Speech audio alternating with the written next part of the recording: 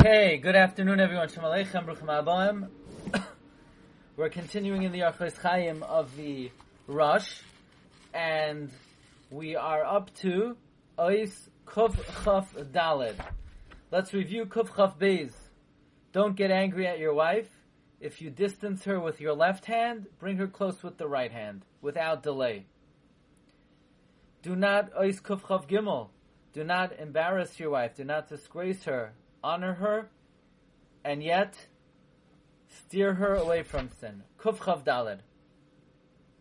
Al tihirag aleishav heletzanim. Do not frequent to sit among scoffers, people who just have nothing of substance to talk about, and they're just, joking around. Pechusei hanefesh, of low soul. Pen yachtiyucha, lest they cause you to sin.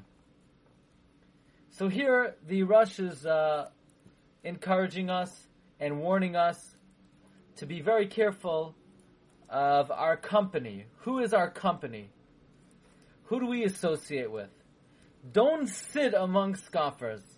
Now, interesting. The Rosh doesn't say, don't sit among people who are scoffing.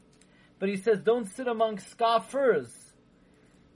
Meaning, even if, right now, they're not shooting the breeze. They're not just conversing about emptiness and nothingness. They're sitting there, quiet. Don't sit among them. Because, obviously, if they're talking about Dvarim B'Telem, so then this is what is called a Moshav Leitzim. Don't join them. Don't be part of that association. But even if they're not speaking Leitzanos, don't frequent yourself to sit among them, because someone who's a scoffer has has not advanced his nefesh, has not developed his nefesh, and he could influence you, even though right now he's not actively scoffing. Now, interesting, Rabbi Avram ben Arambam in his Perush al Torah and Bereshis, he says on the pasuk, "Vatera Sarah as ben Hagar." Sarah, the son of Hagar, saw as Yishmael mitzachek, and she said to Abraham, "Banish es ha'ama azois v'esbena." She saw. What does it mean that she saw that Yishmael was mitzachek? Yishmael was menabel piv. He was speaking about low matters, and he was just speaking emptiness and mockery, and like young people do, and this is an interruption and a hurdle, and it's interference with the path of Shleimus. And what Sarah was concerned with is that if Yishmael would associate with Yitzchak Avinu, then Yitzchak would waste his time instead of acquiring Shleimus, and that would be a ruination of Yitzchak. Now, let's think about this for a moment, because Rav Moshe Shmuel Shapiro points out, Rashi says Yishmael was involved in the three cardinal sins, Avodah Zarah, Gilui Arayos, Shvichas Damim. Moreover, Yishmael was speaking nivel peh. So that should have been enough reason for Sarah to say to Abraham, my son cannot associate with Ishmael. He's going to influence my son to be a murderer, to be an adulterer, to be an idolater, to speak nivel peh. No, that wasn't the nakuda that Sarah was concerned about. What he was concerned about was we have to banish Yishmael, because why? Yishmael is going to teach Yitzchak to waste time. Really? Is wasting time worse than murder? Is it worse than idolatry? Is it worse than adultery? And the answer is, of course it is. Of course wasting time is worse than those three. Because those three are just sins. But wasting time is the very antithesis of the definition of life. The purpose of life is to acquire shleimus. And if somebody's just whittling away time, there's no greater antithesis to the definition of life than wasting time. Yes, wasting time is worse than murder. Of course it is. The Yerushalmi tells us in Chagiga, God is willing to be mevater and overlook murder, idolatry, adultery, but He's not willing to overlook bittul Torah.